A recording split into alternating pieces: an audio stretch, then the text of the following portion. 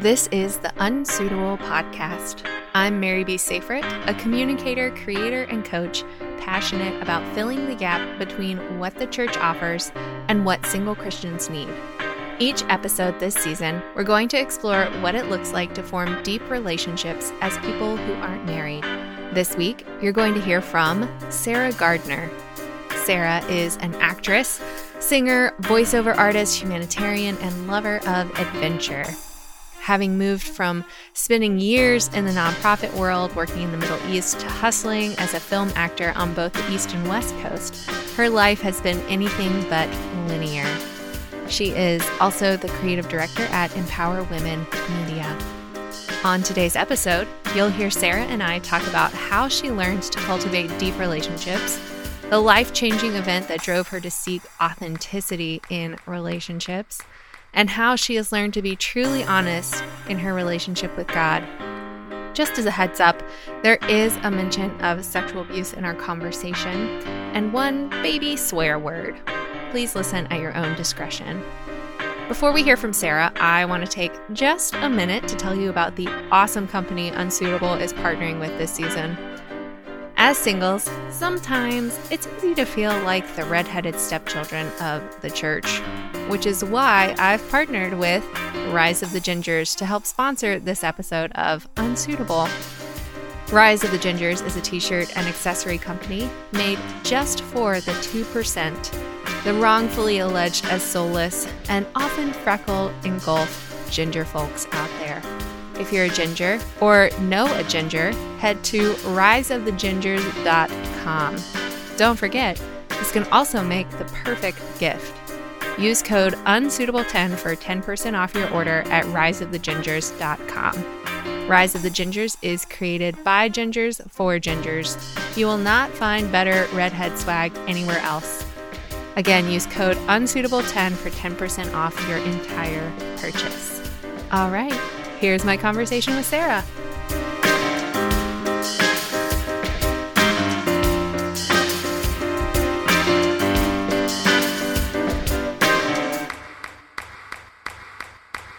Hey, Sarah. How's it going?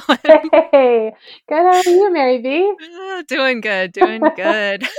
Well, Sarah, I would love for you to start us off by just telling the people a little bit about yourself, whatever feels right in your soul for an introduction of yourself to the people. Yes, whatever feels right to the soul. Love that. A little bit about me. I am an actor. I'm a singer. I am a humanitarian as well. I've worked in the nonprofit world, still do in some respects. A little history. I was born and raised in Kentucky in the South, and grew up going to church, doing the whole thing, non-denominational. I wouldn't say we were super charismatic, but definitely, prayed in tongues, all that kind of stuff. Grew up mom, dad, oldest of three, so my sister and my brother after me. When I was 18, decided to work with a nonprofit missions organization, moved to the Middle East with them, partnered with several different organizations over there because I was living in the Middle East during the height of the Syrian civil war. And then towards my 3.5-year mark over there, I prayed about it, thought about it, and realized I wanted to be an actor. And just for background, I grew up as a dancer. I was in ballet my whole life, so the arts are not foreign to me at all. And so I ended up making a career pivot and applied and auditioned for a conservatory in New York City, got in, studied there, and now I'm working as an artist, bi-coastal. Been in several short films, commercial, voiceover. I'm just dabbling into that. Did a big voiceover job last year, and that was super fun. And I'm also working as a creative director for an organization out in California called Empower Women Media, which works with women who are in the Middle East and they're filmmakers and empowering them to create media for their mission, which is cool because it's like everything I love in one sort of thing. So yeah, and I also work as an executive assistant to support my acting. All my artists and actor friends out there know that, Yep. It is a blessing to be able to work as a full-time actor. And for many of us that are not there yet, we all have side hustles. So that is mine. And I'm really grateful for it. I would love to talk a little bit more. You mentioned being bi-coastal, and you also mentioned, spending some time in the Middle East. And I think there's a lot about, be it humanitarian work or acting, the creative life, that can be fairly transitory, where you're like moving around a lot. And I'd be interested to hear a little bit more about how, that's maybe affected the kinds of relationships you've made, or if you've been able to find a way to cultivate deep relationships through those kind of circumstances. Yeah, man, that is such a good question. I think something I realized about myself early on, probably like early on in my 20s, was that I really love something that makes me tick is I love to travel. I love meeting new people. I love new experiences. Anything with the adjective new in front of it is something I just really love.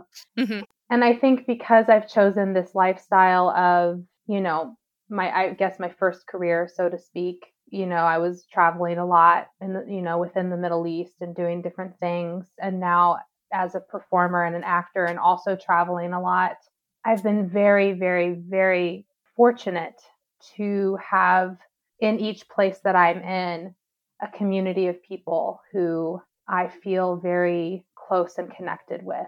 I think something that I learned when I was in the Middle East through going through some pretty hard things over there was that I can only go, like the depth of the friendships that I have in my life will only go as far as I'm willing to go deep with them. Like I think I realized, if I want the depth of friendship and the connection and the intimacy that I really desire, I have to be vulnerable.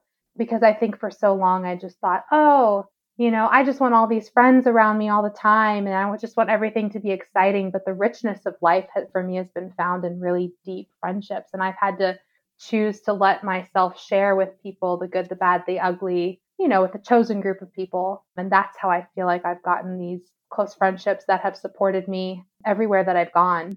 I would love to hear if you have like a specific story you wanted to share about maybe, you were sharing about friendships and a time where when you realized you have to really buy in if you want your friendships to be at a certain level of depth. If you have a specific story about that. When I was in my early 20s, I was living in the Middle East and I was working there. I was also in Arabic language school because I was learning the language, and I was also working with teams that were coming in. So I was fairly busy. During that time, I was sexually abused by a leader of the organization. Mm-hmm. And it was a pretty terrible event and a pretty terrible time. And I had been, up until that point, I had been groomed by this person. There was just a lot of things up until that point that had happened. And I think it really took that event specifically for me to really break and be like, I can't pretend with people anymore. I think I realized I need to have people in my life that know when I'm not doing well. Because I love, again, my personality, I love for things to be fun. I love for things to be enjoyable. I love people to feel like they're having fun when they're with me. And so when I'm not doing well or when I'm struggling, I didn't know how to let people in because I was never taught how to do that. Like if I'm having a quote unquote negative emotion, how do I let other people into that? And would people still love me and want to be my friend? So that was, I think because of that situation, I realized it broke me to the point where I was like, I have to have deep relationships in my life. I can't do this alone. I started talking with a mentor from a church over there. She knew everything and she would always like pray with me, talk with me. It was just honestly the best thing. But I had to choose it. I had to choose to because I had, people in my life who were asking me questions and things, but I could have just, done what I always did and just kind of put up, several walls. But I realized, first of all, I can't do this alone anymore. Second of all, I don't want to live life like this where I constantly do not feel whole in my emotions. So through that time and then through, a lot of counseling afterwards, I realized, okay, this is how I want to live my life with close people that we can share things together. I think that's how we were created to live. So yeah, that's kind of, again, I think with when it comes to relationships, I'm not saying that you need to tell everybody everything. I don't know if that's healthy. I don't know. I feel like I am an extrovert and I do love having a lot of friends, but also I think what I've realized is, oh, this person is a safe person, or this person is somebody that I trust, or this, like, there are people in my life that I have specifically chosen for myself that, these are the people I want to share this with. I want to, and they have said that they are able and willing to listen and be there. And likewise for them, I want to be the same for them as well. And so I feel like too, communication has been huge, just communicating with friendships. I think we talk, I mean, I'm sure you know this, but I hear book after book and couple after couple talking about the things to hold your marriage together. Why don't we talk about the things that can hold your friendships together? I just think some of the same things apply. Like, I think if you have a really close friend and you want to hold on to that person, you also need to make sure that you're communicating with them honestly and authentically as possible. And I haven't done that all the time. One of my really good friends, I would like to say that I'm okay with conflict, but I think deep down I don't know anybody that likes conflict, but some people are better at it than others, I guess. I don't always enjoy it. But one of my friends, she's really taught me, like, hey, there's power in just naming something and like talking about it. And even if it's awkward for a moment, even if it's just not fun for the both of us, it's always better. And our friendship is so much richer because she's taught me that. So, yeah. Yeah. I'm curious to hear a little more about, kind of in the aftermath of that experience. I feel like there would have been a bit of a learning curve for you to like learn how to be in relationships in an authentic way, and also learn how to tell who is safe and who isn't, especially after an experience of abuse. Those, it can get, I would imagine, a little confusing, and there's trauma involved in that as well. But just as you were kind of walking through the healing process, what maybe was helpful for you? What was some things that you wish you had maybe done differently? Was there like, what was the learning curve like through that? Mm-hmm. I feel like I'm still learning. I feel like it's still, I feel like I've come so far, way healthier, way more trusting of other people. But of course, it's still a process. I think what really helped at the time, I had a couple of really good friends who we were already good friends. So when everything really happened, they were the ones who they knew this person. So they knew how they were. And that was key for me. And one of my friends actually was in town kind of when the biggest event occurred. I think having her outside perspective, because she didn't know this person as well, was huge for me to like have my eyes be open to what was going on. I also realized quite early on that I was very much traumatized. And so I needed to go to therapy, which I did and was life changing. And I think just really through therapy, through having people around me who were there, I think realizing my own relational patterns that were not helpful. And I'm not saying, really want to be careful here. I'm not saying that I was to blame for any of the sexual abuse that happened, because I wasn't. That was that person's shit. Can I cuss?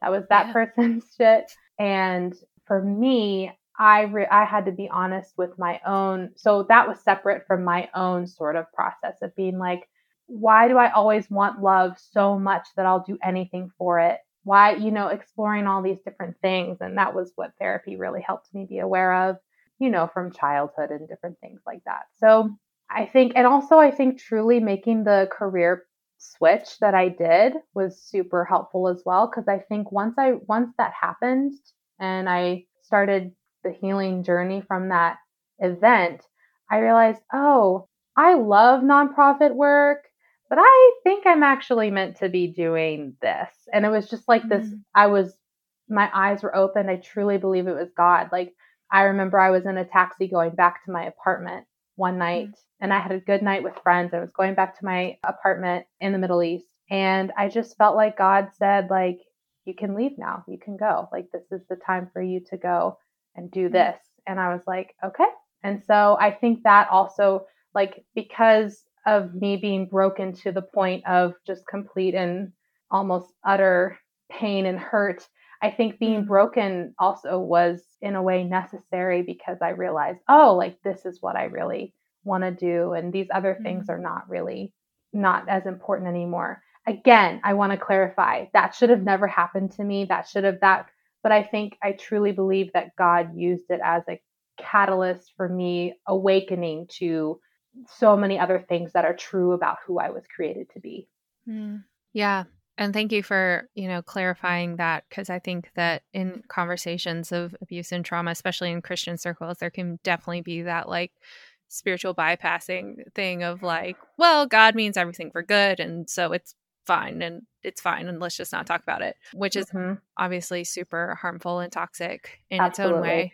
So I really appreciate you Mm-hmm. taking the time to clarify that. Mm-hmm. Yeah, absolutely. Oh, I think it's a huge I think I agree with you. I hate when that happens, like vehemently with like a passion, because I'm just like, that's not, yes, I do believe that God is so much bigger than us and he can literally use anything, the good, the bad, the ugly, but that doesn't mean that that should have ever happened, that God willed that to Mm-hmm. happen. I don't believe any of that. And also, I'm so passionate about, bringing more awareness to that, this can happen anywhere. Like any Yeah. sexual harassment, sexual abuse can happen anywhere, even in a missions organization. Yep. And I think we would do ourselves a great favor to remain aware and open and call it out for when it happens. It doesn't mean that the whole missions organization is bad or the church is bad. It just means that this can happen anywhere Yeah. and we have to do something about it and be aware of it. So yeah, I'm happy to clarify anytime. And I so agree with you. I think it's spiritual bypassing at its finest, truly, to just be like, well, it's okay. God's got it. I'm like, okay, but therapy has a place. This has a place. Like you have to do these things afterwards as well. Yeah. Yeah. I'd be interested to hear a little more specifically what your faith journey has looked like in the last however many years it's been. I think working in a non-profit Christian missions organization, my faith looks so much different now, more different now than it did before, especially when I was working with them. I actually think part of it was because I was working and living among Muslims. Mm. And some of my friends who I made there were not even Christian, they were Muslim. And I think that's when I kind of started asking questions about like, why are we evangelizing? Like, why are we like, Mm. I just started kind of like asking a lot of like personal questions to myself. And then moving to New York City really was the catalyst for the deconstruction of my faith. Because, like I said before, I grew up non denominational in church, never questioned it. That's just how it was. And I never really had a chance to wrestle with my faith. I never had a chance to say, and again, I had seen, and I think I had seen so much of like God moving in my life and I'd seen like quote unquote proof that I just never questioned certain things. But I think within the last 5 years, I've really allowed myself to be more honest about my thoughts about it's less to do with who God is and more the church itself and the Yeah. teachings of the church, Yeah. especially in America. And why do we believe these things? Why do we do these things? It's scary because it feels like part of your identity is starting to kind of go away and you don't know what's going to replace it. And so, at this point, I feel like in some ways my faith is stronger than ever because I feel like I can be so authentic with God. Mm. Like this past year especially was hard for all of us. And I think there were many points during this past year where I would just literally cry out and just anger and just so I've just been so angry at God for so many things. And usually after I'm done crying, I'm like, wow, I can't believe I let myself be angry at God.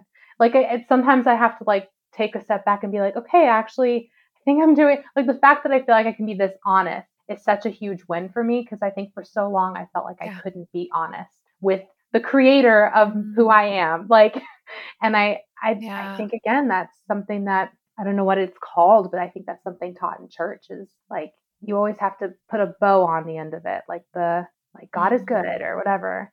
And I felt like I could never really be myself. So I'm still learning so much, but my view on missions has changed. My view on evangelizing has greatly, greatly, greatly changed. My view on so many things have changed because I've met God in the strangest places, like places that Mm-hmm. as a child and a teenager, I was taught maybe subconsciously that that isn't a place God exists. But I think it's so much Yeah. more wild and so much more big and so much more beautiful than we could all ever dare imagine. And I'm learning Yeah. to embrace the mystery of that more, as opposed to in my early 20s where I felt like I had to have all the answers because I'm a missionary. Like, this is who, and I denied myself the ability to explore. So Yeah. my faith is stronger in some ways.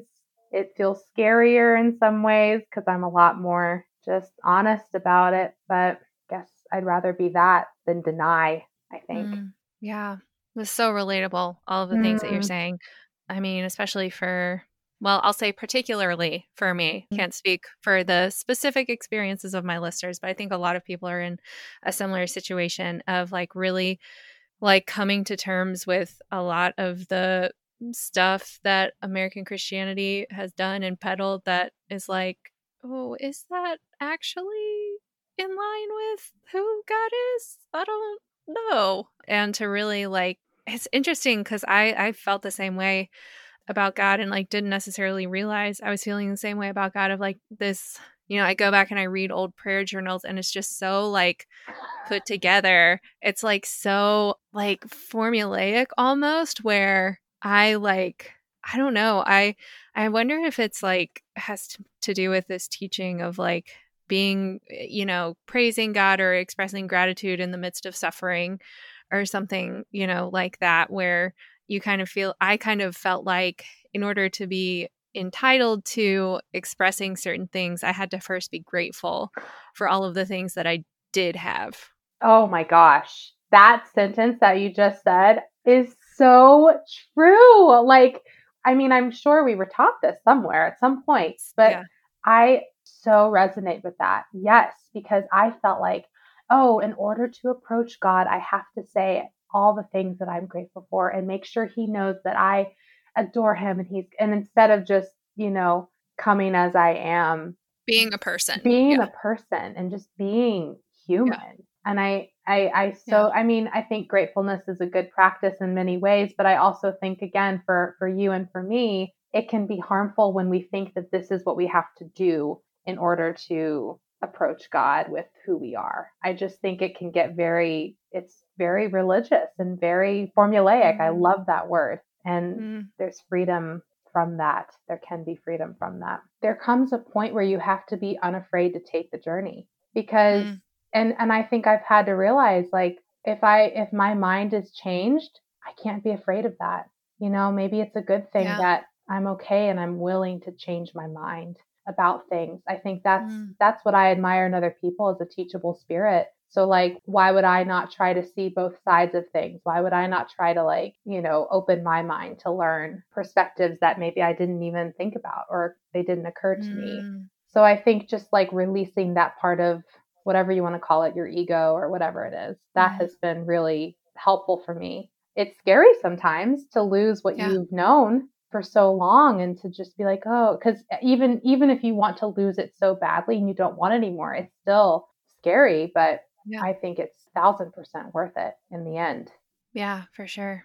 Well, we are running out of time. And so I want to make sure we get to the last couple of things. And the first is how we can support you. Where can we find you on the interwebs? What is Interwebs. helpful for you? You guys, well, thank you for asking, first of all. Everyone can find me on Instagram. I live there. My artist handle is at Sarah Gardner Artist. Cool. And will you tell me one thing that's hard right now and one thing that's great? So I actually thought about this a little bit and right now it still feels like the answer. I think what's actually been hard for me and what's been great for me are the same, and that is that I am in therapy again, which Mm, it's been very difficult, but I am so glad I'm doing it. And I mean, every time I go back, it's just, I'm like, I knew. And I'm glad that I trusted myself in the beginning of the year to be like, okay, I think it's time. I'm calling it. I'm calling it. It's time to go back to therapy. mm, So it's been incredibly difficult because right now we're going through family stuff, which I think is difficult in its own, it's just in its own camp. But Mm. also it's been good because I feel a lot more whole and I feel a lot more at peace than I did at the end of last year. So I would say it's both hard and good all at once. And also I would say another hard thing would be this year, but we already know that. But a good thing is, if you guys don't know, Trader Joe's has these milk chocolate covered pretzels that are filled with peanut butter that are a true godsend. I highly recommend, if you like chocolate and peanut butter and pretzels, to buy them. So, I usually eat them after a hard thing, which is therapy. So I feel like it all balances out. Yeah. Well, Sarah, thank you so much for being here, and thank you for sharing everything that you did. Thank you guys for having me. Thank you, Mary B, so much. This was so fun. And yeah, thank you.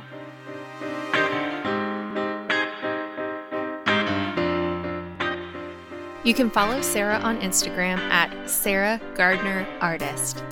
If you're a single Christian, you've probably found yourself in some derpy situations. Like when someone you barely know starts talking about your biological clock or asks, "Why are you single?" It's hard to know how to respond, and it seems like nobody's talking about how weird these situations really are.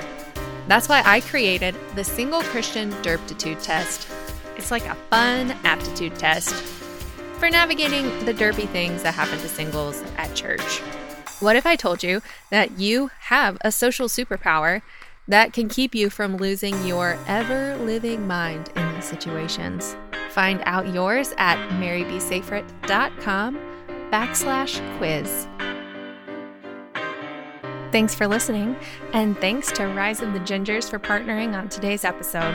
Just as a heads up, I am an affiliate of Rise of the Gingers, which means I get a wee percentage of each sale at no cost to you. This season of Unsuitable with Mary B. Safrit is produced by me, Mary B. Safrit. Sound engineering is by Bijoy Ahmed, and the theme music is by Chad Rollinson. That's all for now. Catch y'all on the flippity flop.